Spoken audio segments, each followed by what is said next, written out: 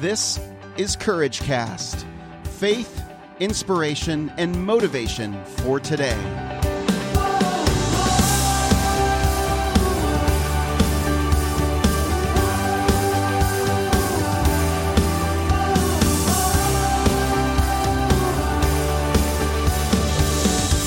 Well, hey everybody, this is Eric Nordoff, and you're listening to the Courage Cast. Today I want to talk about something that I just heard recently that I really loved. I think it's a great message, and I think it's appropriate for the courageous community. The topic I want to talk about today is called the crab and the grab mentality. The crab and grab mentality.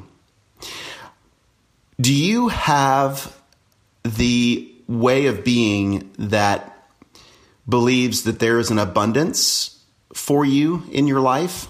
Or do you have a way of being that comes from that there is a limited amount available to you and you better grab what you can or else you might not get it? And so I want to challenge you, even if you don't believe that you have this kind of crab and grab mentality, maybe you do. And what can you do about it? When I was challenged with this at first, I recognized certain areas. In general, I am more abundance mentality. I'm more of an abundance mindset. But there are areas in my life where when I feel that I'm lacking, or when I feel I am not enough, or that there's not enough for me in that particular area, that's when I tend to be more closed-minded and be more aware of my need for grabbiness. It also goes in line with relationships. I want to tell you, just to give you a quick analogy. Have you ever seen a crab in a bucket? Well, a single crab in a bucket has a better chance of getting out of a bucket than a bunch of crabs do. Do you know why? Because all of the crabs are trying to get out of the bucket at the same time. And what do? They grab onto each other and they pull each other down. So there's absolutely no way that a crab can get out of a bucket if it is constantly fighting not only themselves or just the difficult task of getting out of the bucket, but they're fighting each other to get out of the bucket. And that's the visual I want you to have when you think about the grab or the crab and grab mentality. See, we all have people in our lives. Most of them are very well-meaning. There's very few that I believe are consciously trying to grab you and bring you down. They're subconsciously doing it because we're all struggling coming from a place of lack. And that's not the mentality that will lead to success. The mentality that leads to success is that there's an abundance available to us, and we don't need to pull another person down in order to be successful. There is an abundance of success out there. There's an abundance of resources out there in the world. And it's important that we spend time with people who are going to fall in line with that, who are going to agree with that. Now, some people in our lives, there's really three things we can do. Because there's people that we can't just, like you've heard in the past, well, only surround yourself with people who are going to encourage you. And you are the sum of the 5 people that you spend the most time with. Well, that's fine. But sometimes those people, those well-meaning people, are family members. They're spouses that are working against you.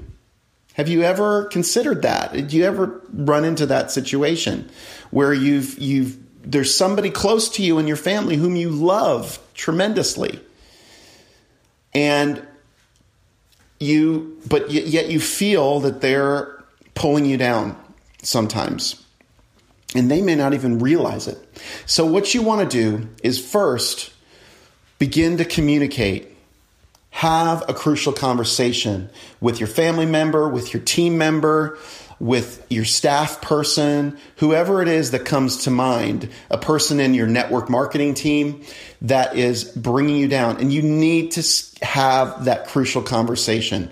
Pray, cover the time, and then 5, 4, 3, 2, 1, have the conversation with that person. And it just say what you need to say, but then listen to their answer. When you give other people the respect of listening, you're going to receive the respect. They're going to feel more open to you, and they're not going to defend like they're defending themselves. They're going to feel like you are hearing them when you bring up this issue that you are sensing or this conflict that you're having with this person, because you feel what they are doing is pulling you down. And if you can have that conversation in a very loving, respectful manner by considering the other person when you have the conversation, the likelihood of that changing is probably very good, especially if they love you. They may not even be realizing they're doing it. So give them the benefit of the doubt by having the conversation first. Then if they're still not able, that doesn't change things, then you need to set boundaries with that person. And that's just simply saying, well, it's not even telling them that you're going to set the boundaries. It's just doing the boundaries. It's giving them a limited amount of time and helping them understand that this is the time, this is my time that I'm going to work on this task, or I'm achieving this great thing that I'm looking to achieve. And that you limit those times to not allow for those distractions to happen. And then thirdly, it's to model good behavior. It's to model the same behavior. It's kind of like what we talked about yesterday. Be what you need. Be what you need. Model it for them. Do it yourself. And watch what happens when you begin to change the environment of your home or change the environment of your team. Whatever space you're in, if you be what you need and you model it for them, over time, things will change. So 1, have a crucial conversation. 2, set boundaries. And 3, model the behavior that you want other people to give you.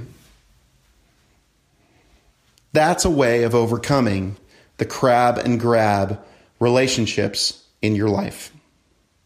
Friends, if you like what you heard, share about it in the Courageous Community at courageouscommunity.com. If you can, give us a rating and review on iTunes. I love hearing those. The more ratings and reviews we get on iTunes, the more people find us, because that's the number one way people listen is through their phone. So appreciate you guys doing that for the Courageous Community. Share and talk about this episode on Facebook, on the Courageous Community on Facebook. I would appreciate it so much. Well, that's it for me, friends. Now it's your job to go out and live this life and go and be courageous.